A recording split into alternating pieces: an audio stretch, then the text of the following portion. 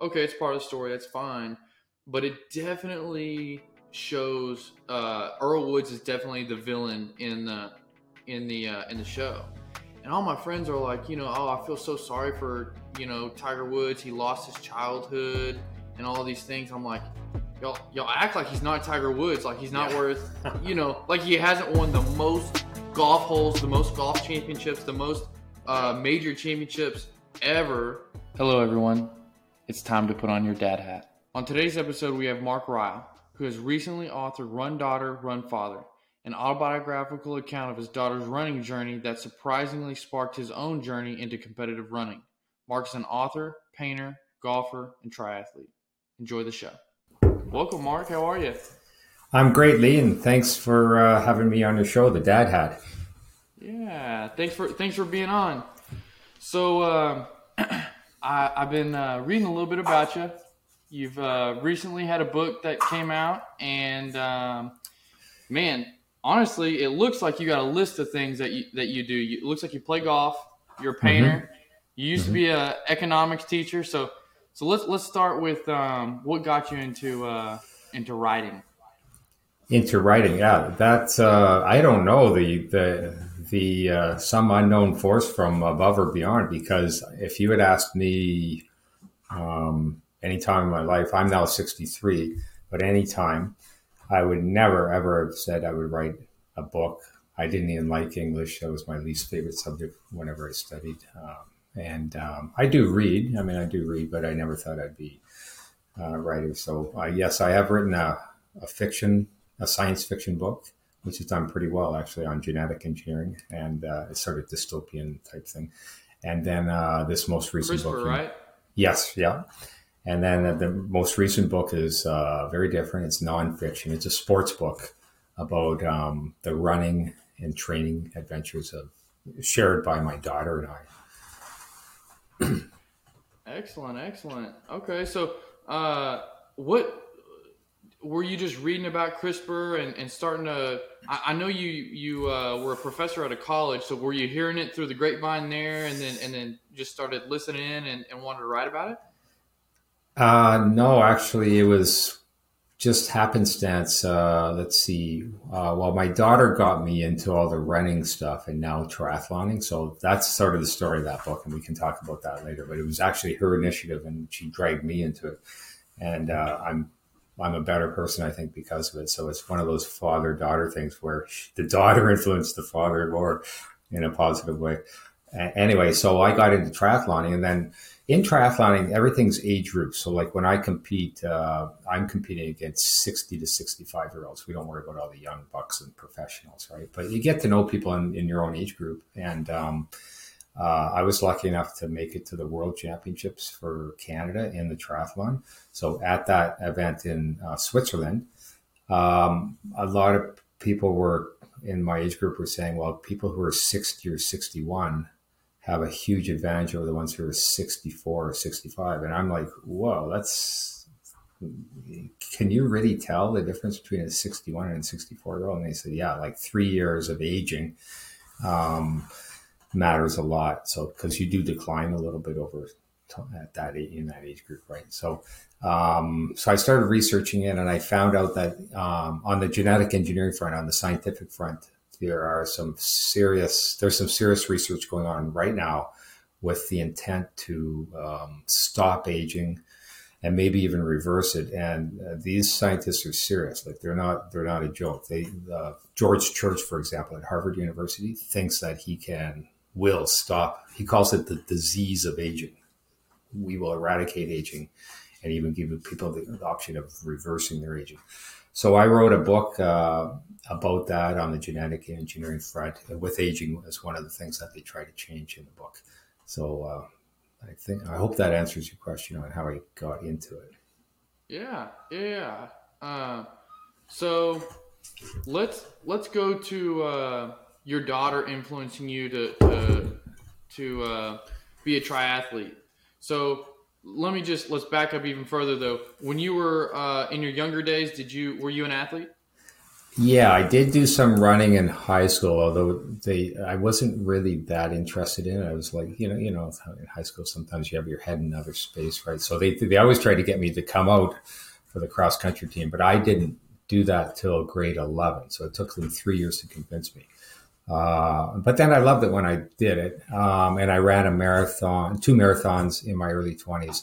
But then I stopped. Like I got injured, like a lot of runners do when they run pretty hard, and I stopped outright. And I did not run till my daughter, like I mentioned, my daughter getting me back into it in my 40s. So let's say I had about a 25-year hiatus, and my daughter did not know that I had run. I don't think I'd ever even mentioned it. So she, when she was 7 years old, this first chapter of my book, she said, "Daddy, I want to run around the block." And I'm like, "Why would you want to run around the block?" And my wife and I both looked at her and said, 7-year-olds, they want to run, but they want to play soccer, or run after a ball, or do something else. So she was playing hockey too. She played a lot of hockey.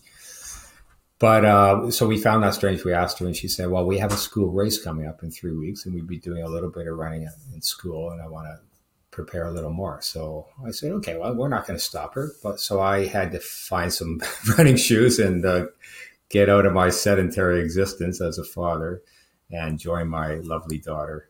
And I remember those first steps like yesterday. She was going and I was doing one stride for every three of hers, but she was looking up, smiling at me, and we were running around the block together. And that changed me. That got me back into serious running. And that was the impetus for me too. So she thought I was doing it for her, but in a way she was doing it for me. Yeah, I can definitely see, how that blossomed. Great thing for you, good thing for her. So now she runs in college? She does, yeah. So she's now in, I guess, 7th year of college. She's in med school right now, so she's a pretty serious student.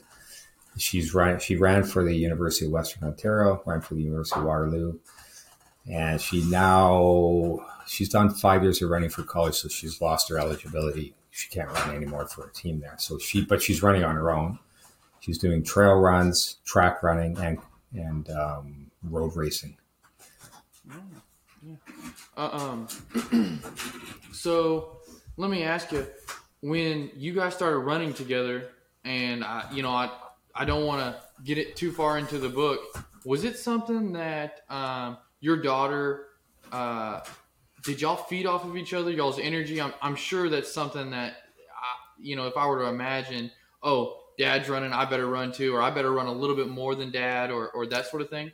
Yeah, actually, believe it or not, Lee, it was the reverse, because she was always very motivated to run. And now this is the important theme in the book, is that I had to sort of rein her in, pull her in, slow her down, temper her enthusiasm, because she started reading. I mean, by the time she was 10 or 11 years old, she became pretty fast already.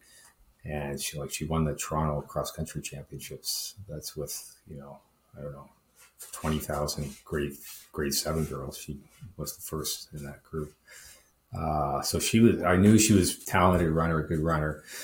But it's very easy to get all excited as a parent and to sort of want to let her go as far as she wants. And at that point, you really have to guide them, and you got to be very careful. So she was reading about the American runner, Brianna Yuseskevich, I think that's her name was. And there was another runner, Alana Hadley, and they were running 300 kilometers per month. So let's say that's 75 kilometers per week. So in miles, 45 miles a week. So per day, almost 7 miles a day on the average as 12-year-olds. That's a lot of running.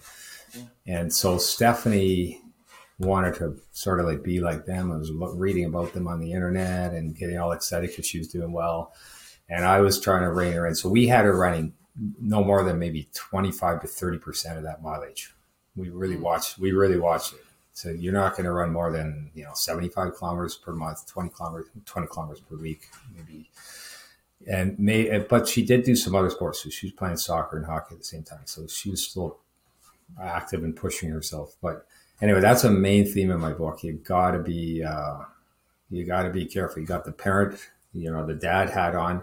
You call it the parent hat, and you have to. I don't know. You don't want to.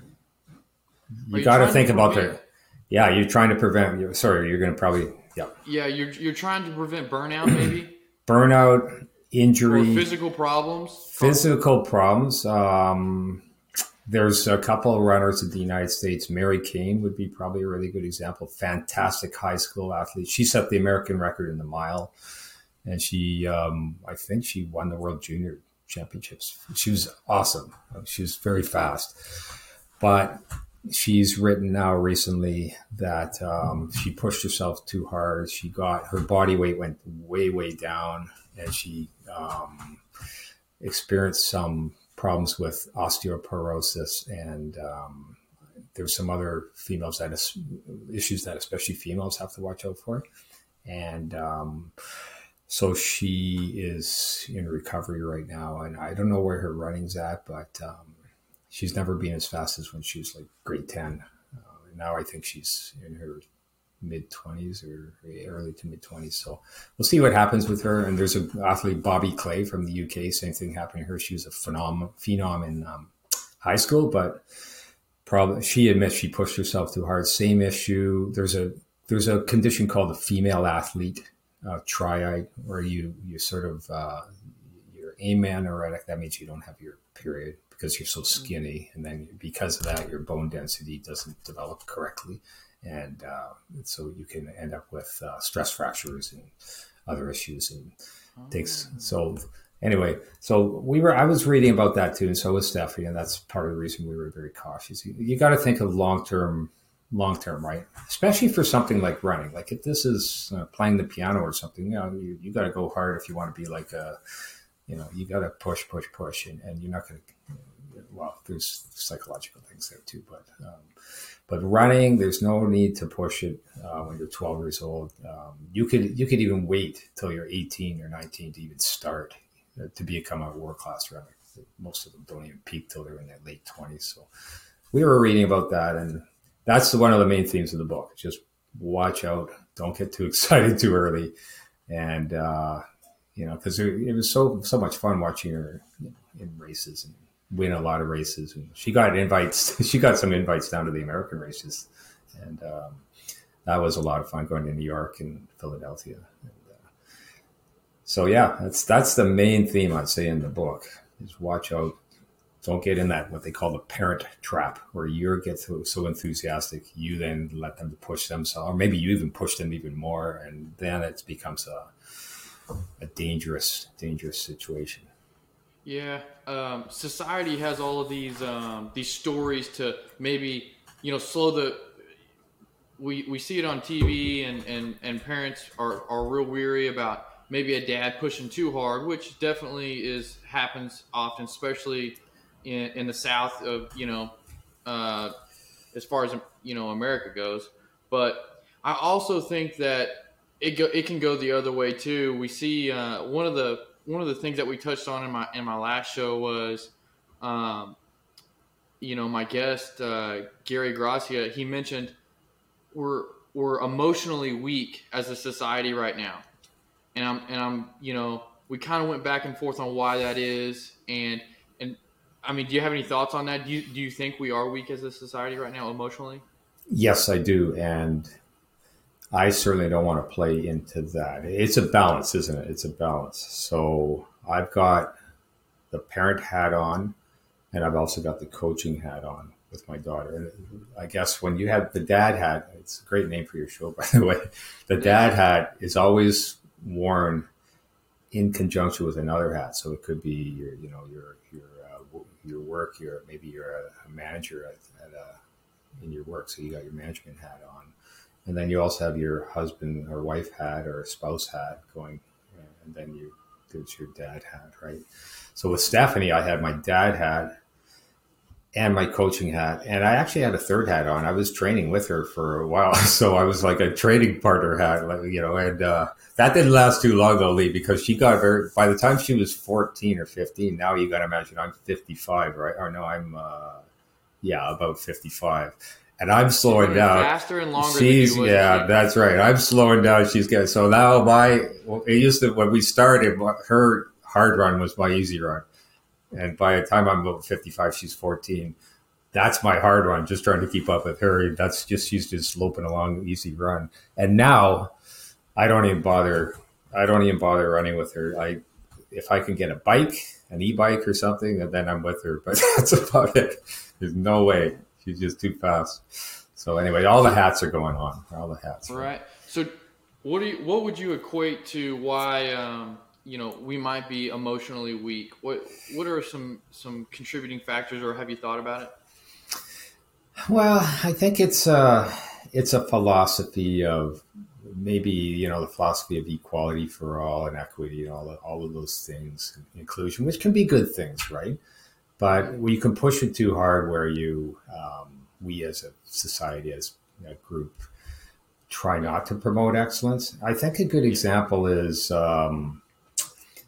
Jacob Ingebrigtsen from Norway, who's the world's best runner right now. He's amazing. So his father pushed him pretty hard. But in the culture there, they don't have that culture. They don't have that culture of pushing. Like, they want everybody, sort of. So there was some pushback there and some resentfulness. But I think they finally did recognize, his contribution, the father's contribution to pushing his. And he had not just one son, there were 3 sons that were all world-class runners. But, I could even go back. You probably remember Stephen Coe. Maybe you've heard the name Stephen Coe. He won the Olympic 1,500 meters, and he was an amazing athlete. His father, Peter Coe, coached him.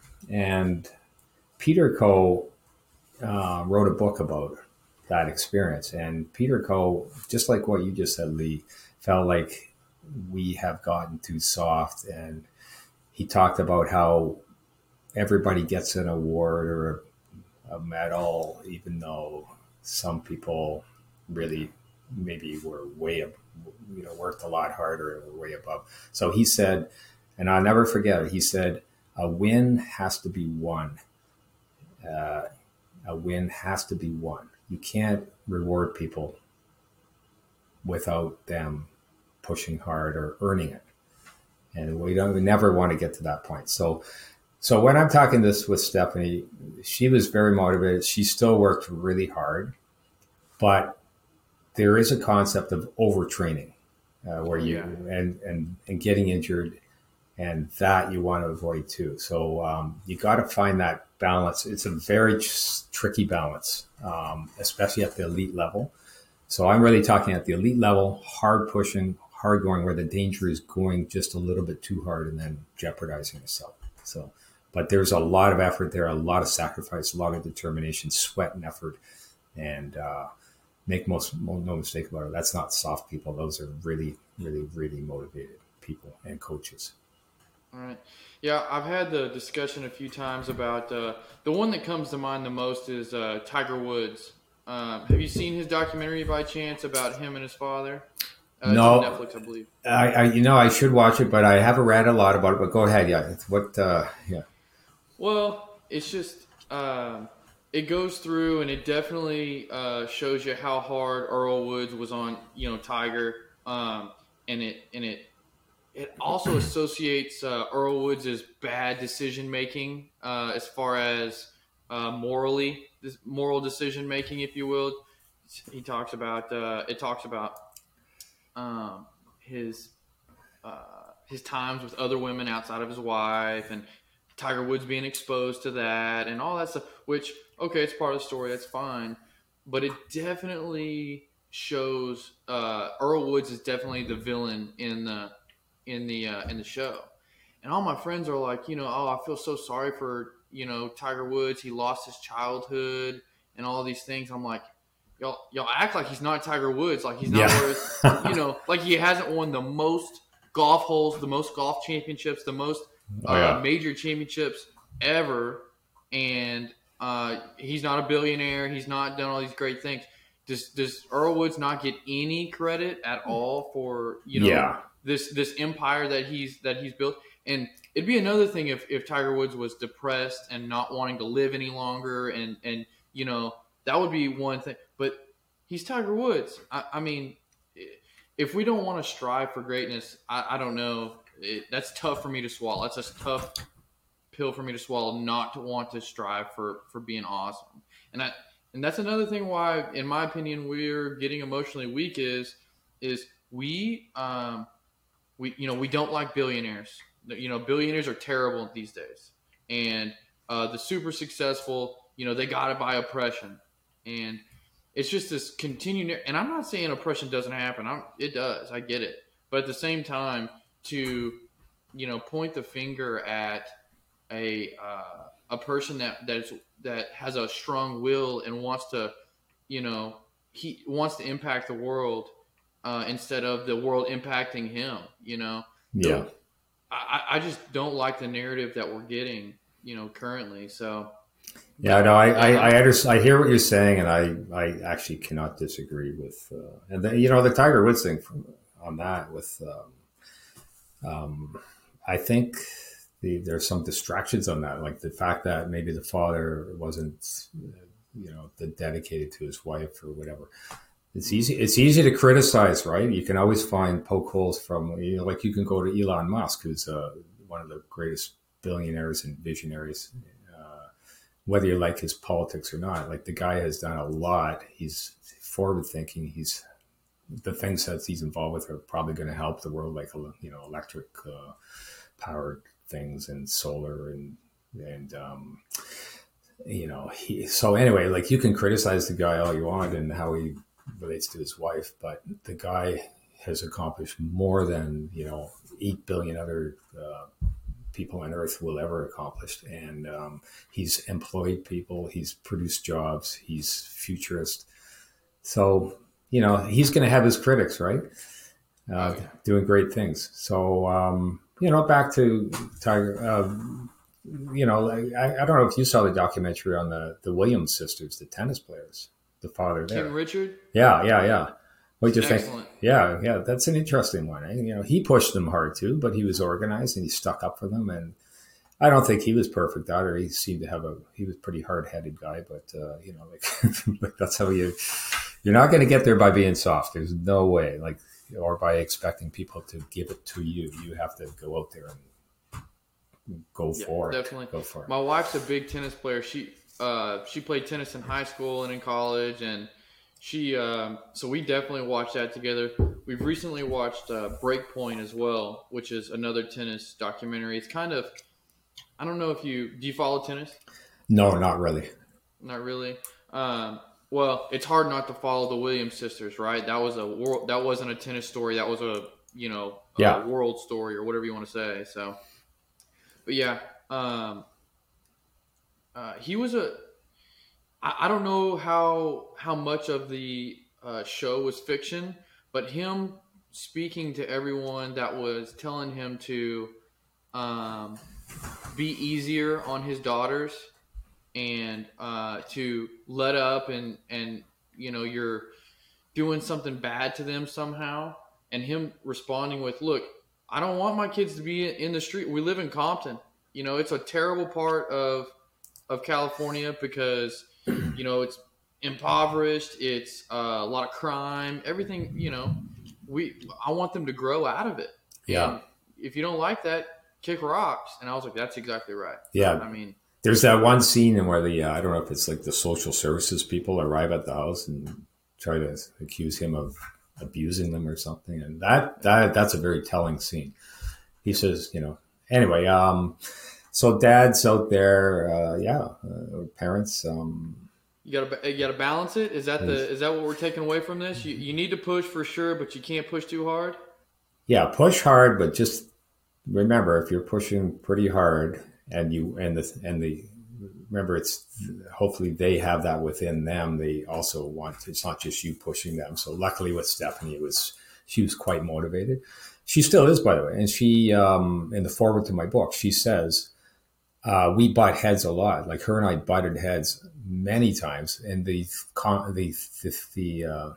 theme was, she would say, I want to go further, do more, go more races, whatever. And I was always saying, no, you should watch out, be careful. That was the theme of us butting heads. But she says in the foreword to my book that she's thankful for that because she never got injured. She's never been seriously injured, and she still loves running, and she's having some pretty significant success. So What's she studying in school now? So she's studying medicine, and she's in third year medicine right now. But she's still running, and she's doing trail runs too, like those, those crazy. I don't think I'd ever be able to do this, but like 50K through the trails and that sort of stuff. She's tried a bit of that too, but she just said is that ultra marathon? Yeah, ultra trails. Yeah. Have you heard of David Goggins? No. Okay, so David Goggins, he was a Navy SEAL, and he's basically a motivational guy for sure. Okay. But his motivation is so it's not, hey, you can do this, I believe in you. It's like face how hard it is, and don't complain about it, and it's just hit you in the face. But he's an ultra marathon runner, and he talks about running for days. Yeah. I'm just like, Stephanie probably knows him and probably read written the book. She's probably on that. So yeah, he's got a couple out there, and it's one of those horror stories. He had a terrible upbringing and neglect, and he was way overweight, and he used his grandfather was a I can't remember, Air Force person or something like that, and he goes to live with him because his parents were rough, and he ends up going to the military too, and it turns it around. So fantastic! It's a good one. I'm a fan. I love those stories. I love that. Yeah. So yeah. No, Stephanie never really. I mean, in my book, there are some challenges we have. For example, for her, one thing she had was exercise-induced asthma. We never knew that till grade 9. So she was lined up at the start of the Ontario Cross Country Championships. And she was in the top seeding, like the top 10 girls. She was going to be one of them, maybe win, I don't know. So, and in the race, my wife and I were there, and off they went and into the forest, so you don't see them. But they had spotters out there and announcers, so they would come on the microphone and say, and in first place is, Charlotte Proust from London Central High School, second place. So they're naming it, and we never heard Stephanie's name, at least the first kilometer. And Lynn and I are looking at each other like, isn't she supposed to be, like she was our conference champion? And, anyway, so we were getting a little worried. And then 2 kilometers in, still never heard her name. It's only a 3-kilometer race for midget girls. So now they start coming across the finish line. We don't see her, don't hear from her. We don't see her at all. Like, where'd she go? Now we're really worried, right? And what had happened, it was her first exercise-induced asthma attack. So her breathing just seized up about 800 meters in. She was out on the course being tended to. She was okay. Like when she stopped, she got her breathing back, and she just walked back to the tent, to the school tent. And we talked to her, and what happened, Stephanie, all that. Anyway, so this became a big issue, and we learned about that, and it hit her in some other races too. That I mentioned the Philadelphia race. We went down to the Great Penn Relays. That was fantastic. She was rubbing shoulders with Hannah DeBalsi and the other top runners in the U.S. in a 3K race, I think it was. And again, about halfway through, I could just see her going backwards in the field. And I was like, oh my God. And she came around the corner. She was pointing to her throat. And I thought, oh, so she has another asthma attack, right? So that was very frustrating. But I said to Steph, the two world record holders in the marathon in the world, Paula Radcliffe from UK and Haile Gebrselassie from Ethiopia, they both have asthma. So don't let it deter you. You'll either grow out of it or learn how to deal with it. And it took maybe 3 or 4 years, but she grew out of it, and it doesn't affect her anymore. But that was very, very frustrating at the time. You're all geared up for a race, and then you can't even, can't breathe. Right? That's not good for a runner. No, I think I need some oxygen. Yeah. So she dealt with that, and there was a lot of heartbreak. It was a long ride back from Philadelphia after that race because we drove down there, and that's where I had to have my parent hat on, take away the coaching hat, and just have her talking about other things, not worry about the race, and do some comedy on the radio or play word games and listen to music and joke around, because you don't want to obsess about that sort of thing. So is it something that, I mean, you said exercise-induced asthma. I mean, is it prevalent? I mean, does it happen a lot? Is it something that it's pretty... It normal? Is, yeah. I think maybe about 10% of people that age have some form of it. So they might need that, that puffer they take. I can't remember the name of the chemical. They might take that as a bit of protection. Sometimes they take albuterol? Yeah, I think so. It's maybe. The blue... It's the blue whole case, and they puff about 10 minutes before the exercise. And apparently that opens their airwaves and defends them a bit, but it didn't defend her. Like, she would take that puffer and still had some blow-ups. Then she took a drug called Singular, which is a once-a-day pill, which gives you even more protection. That seemed to help more, but she still wasn't out of the woods totally. So it affects a lot of people. And with this... the conditions, if it's really humid or if it's really cool and crisp, sort of the two extremes, or if there's a lot of pollen in the air, those sort of things, they usually get affected on those type of days. And also if there's more stress. So a big race is going to add to your stress, right? So stress, pollen, weird weather, all those things came into play. And Haile Gebrselassie, the world record male marathoner, he didn't even run in the in the London Marathon because of the quality of the air. The quality of the air there, he said, would be probably not worth it for him. So yeah, probably like Los Angeles here. Yeah, I guess. I don't know. So London's bad. Their air quality is bad. I've heard that multiple times. So although evidently there the race was just fine, so he was presenting it, but he couldn't just show up like 24 hours before. Oh, I think the forecast is good, and the fog. Yeah. Anyway, so everybody has their challenges. You're going to have challenges. I'm sure that all the listeners out there, people who are really into something, have had their obstacles, right? And that's what makes it such a great journey. So let me take you somewhere else. Is Stephanie? Is she married yet? Is she? No, she's not married. So one of the things that we've been talking about recently was my wife is a leader at her company, and she's quickly moving up the ranks, and in Texas that's not it's becoming way more relevant or it happens often, but. Texas is a conservative place.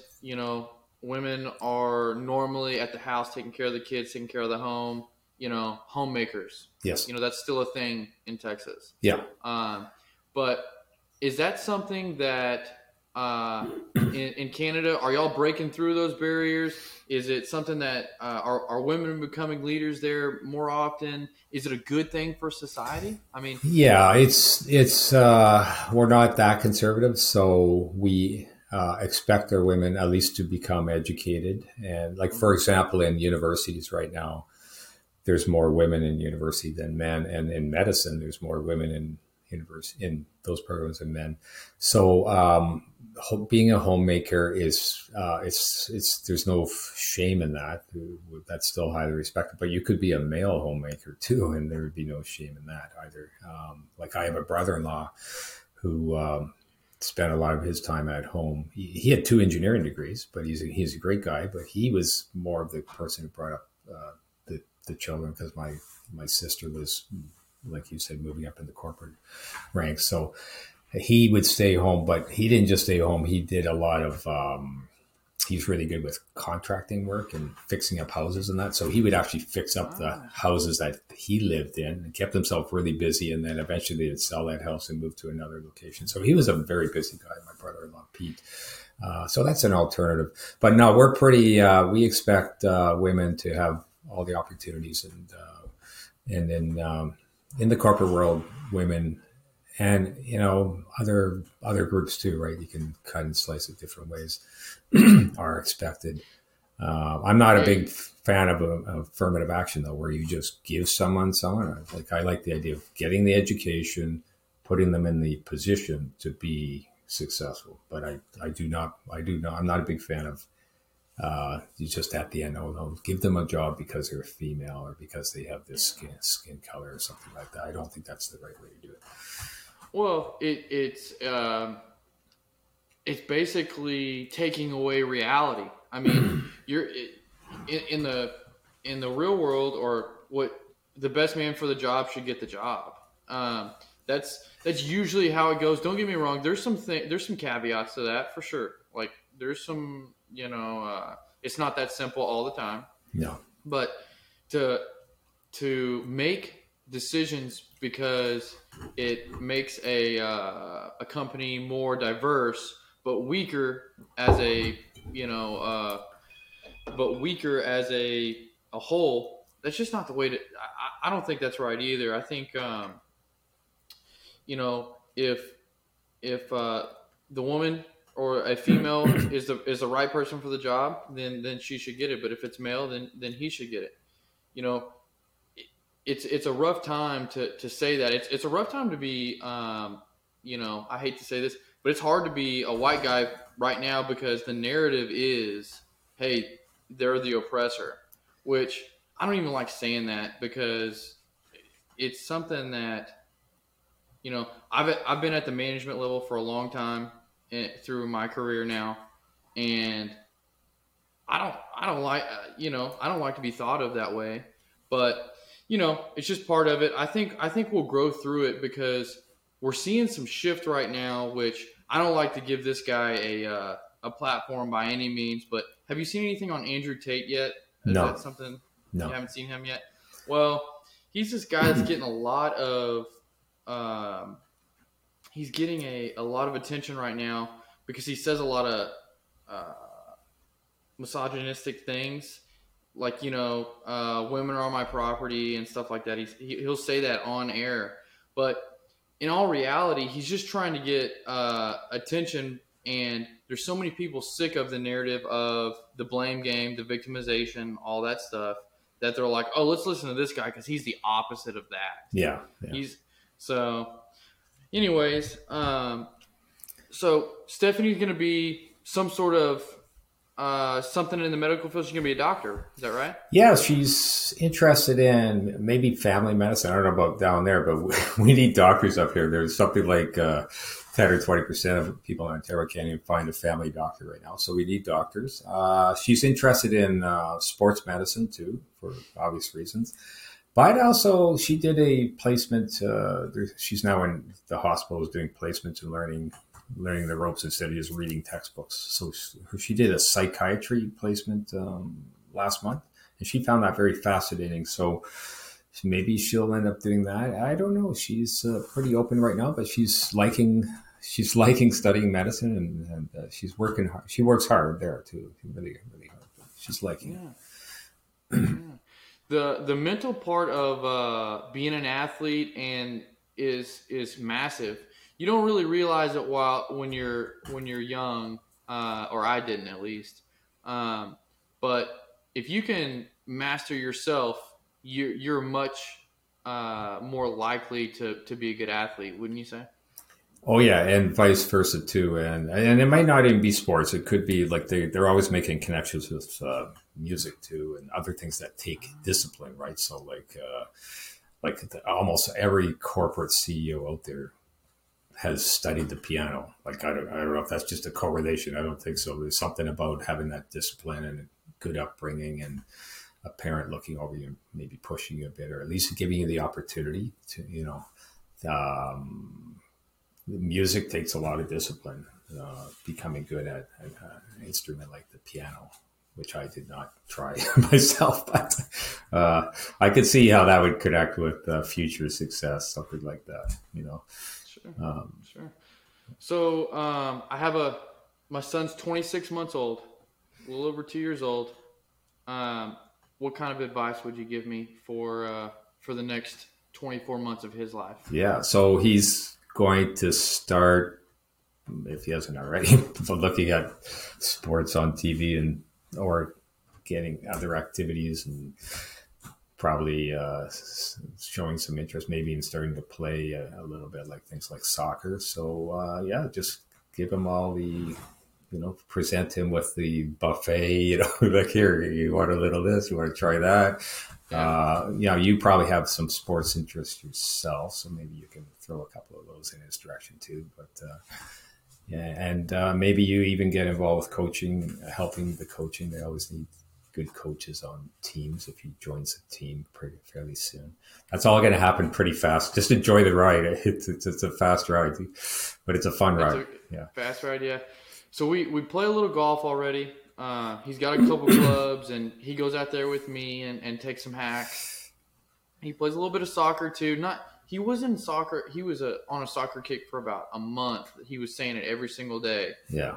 But the thing that he's been doing the most recently is I got him some drumsticks. Oh. Yeah, and a little practice pad, drumstick practice pad, where it's not a lot of noise, but it's some noise. And he's been doing that quite a bit. He's a little, I feel like, I don't want to say addicted, but he's been wanting to watch TV a lot lately.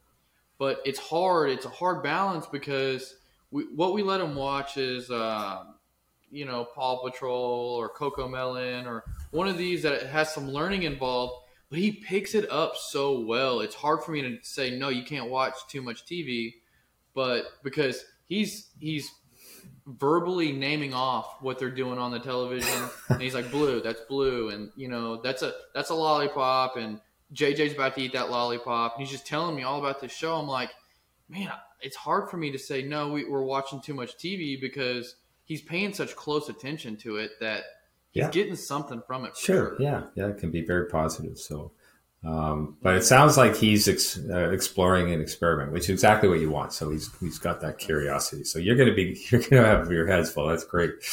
Yeah, he's something. What's his name? His name's Carter. Carter. All right. Yeah. He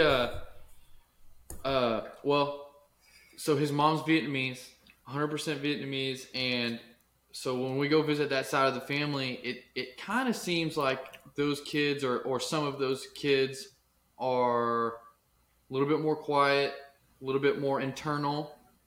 And I'm an outgoing guy for sure, and like to socialize. Like I said, I learn from other people, and my son will walk in these family gatherings on her side of the family, and he'll just start introducing himself. Hi, my name's Carter. And all the other kids are going, who is this kid? Yeah. That's great. He cracks me. Yeah. That's fantastic. Fantastic. Yeah. So, another thing that theme that we've had on the show a couple times is walking the walk. So something I've noticed for dads or a good trait for a dad is to actually inherit the actions and behaviors that you want your kids to have. I mean, is that something that you had to intentionally do with Stephanie, or was it just, you'd already become the best version of yourself, or how did that play out for you? Well, I like to think that I've provided some good examples. Just on the running front, I embraced it and have been very competitive and dedicated. I still am. I just qualified for the World Championships again in the triathlon a couple months ago. So I'm going to Spain with my wife in September to run in that, to do that race. And that was a lot of hard work. So I'm providing an example. Also on the education front, I worked hard. I spent 10 or 11 years in university, and my wife and I, worked hard on our education. And as teachers, we've always been involved with very positive things for students' education. And then coaching, I've done a lot of coaching, which translates well, I think, as an example. Coaching cross-country running, track and field. And then writing this book, it's compelled from within me, and I hope that motivates her. I know in the foreword to the book, she does thank me for for keeping her loving running and not getting injured and whatnot. And that really meant a lot to me when I saw her write that. So, yeah, you try to do your best as a parent. And I'm very proud of her doing the medicine thing. I don't think I would have done medicine because you got to be, you got to be dedicated to that one thing more than I would have. I have too many other interests, and I really admire that fact that she's going to dedicate herself to that one discipline. That scared me. I thought of going into medicine. I said, no, I don't think that's me, but I do think it is her. I think she can do it. And my wife Lynn and I are very proud of her for that too. So it works both ways. And that's the theme of my book, Run Daughter, Run Father, is that, we always think parents are going to influence the kids, but it does work both directions. And you can, like you say, I think you just said, feed off of each other. That's the positive dynamic that you want to see and that you can see. We have a golfer from Canada who just won the big women's major, top 30 women, Brooke Henderson. And she's a good example because her father taught her. She's from a small town that most people in Ontario haven't even heard of. And her father taught her. Her father was a golf pro, so he knew what he was doing. And then her sister got involved too. Her sister's her caddy. So they're all feeding off each other, and it's very positive from what I understand, and very successful. So Brooke Henderson is a wonderful role model for Canada, for Canadian women golfers. And even the men are looking at each other like, hey, she can do it. Maybe we can beat all those Americans and other people across the world, because golf's a very international sport. But good for Brooke, good for her family. And her older sister was her caddy. Her older sister wanted to be a pro, but she recognized that Brooke was really was going to be more successful. So she stopped golfing as a pro and became Brooke's caddy and support. So she goes everywhere with Brooke. So it's a great story, great positive feedback. Yeah. I'll look into that one for sure. You mentioned something just a little while ago. It seems like your personality is, I don't want to call it a dabbler, but you like to paint, you like to golf, you run, you're a triathlete. And it seems like your daughter is kind of maybe honed in on medicine and honed in on running alone. Is that right? Yes. So did you notice that early on, or was it something that, you had to, she's just really not the same as me. You know what I mean? Or how did that go? That is a difference. And I tend to be more scattered than most people. So I've done, even my education is all over the place. There's no progression that way. It's more like sideways, broad based.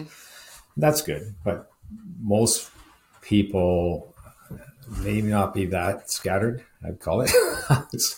So she's more, a little more dedicated in one direction, which can lead to a lot of success too. But I like being scattered because I like trying different things and looking around. And my next book is going to be on artificial intelligence. I'm working on it right now, the machine learning, deep learning. So I want to have a dystopian fiction on that. That's a huge topic, of course. So I'm trying to read as much as I can about it right now and get ready to write a book on that.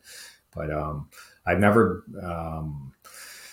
I guess I've never looked back and resented anything. You have to take your opportunities. I have all the opportunities. I have the time. I'm even retired now, so I have the time to do whatever I want. And so I'm trying to learn different things. And doing podcasts like this is great, meeting people like you too, and seeing what's going on. Thanks for that. It's fantastic. And you've been messing with Chat GPT? I have not tried it yet, but it's certainly fascinating stuff, isn't it? Yeah. It's wild. I think that people are giving it a lot of credit right now, and I still think it's got a little ways to go. But at the same time, it is nothing less.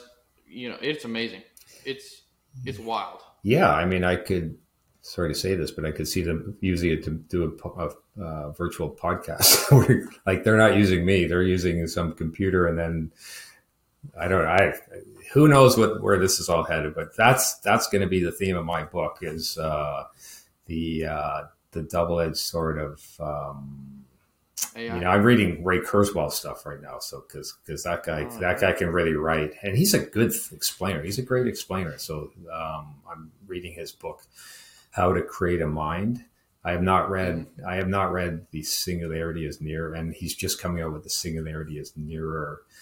But I'm going to read both of those, and he's great at sort of pulling it all together. He's the real deal. He's done a lot of hard work on that front with language detection and facial recognition, and like he knows the neurophysiology, and he also knows the technology, the computing and the math. So that's just an interest I have. I don't know, maybe in a couple of years I'll write another nonfiction, totally unrelated. I'd like to do a book on golf, actually, because golf, if I do a book on golf, it's going to be humorous. It's not going to be serious. It's going to be a funny book. And I'd love to do that. So I'm thinking about that, actually. Like 96%, 97% of golf is more for fun and camaraderie than competition, which I'm a competitive person. I do my best at, when I'm hanging with my friends or going to have a round with my friends to keep it friendly and fun. But man, I sure do like to compete. I think it's something that, I just want to get better every day. Yeah. So anyways, Mark, you are an excellent guest. I hope lots of people go out and read your book, buy your book. Run Daughter, Run Father. Is that correct? Run Daughter, Run Father. I put the daughter first because she got me into it. So that's the order. And yeah, Run Daughter, Run Father. It's available on, I'll give you the link, but it's available on Amazon and Apple and all the other retailers. Yes. Perfect. Yeah. If you're interested in that, please do click. Link will be in the description on every platform that you're listening on.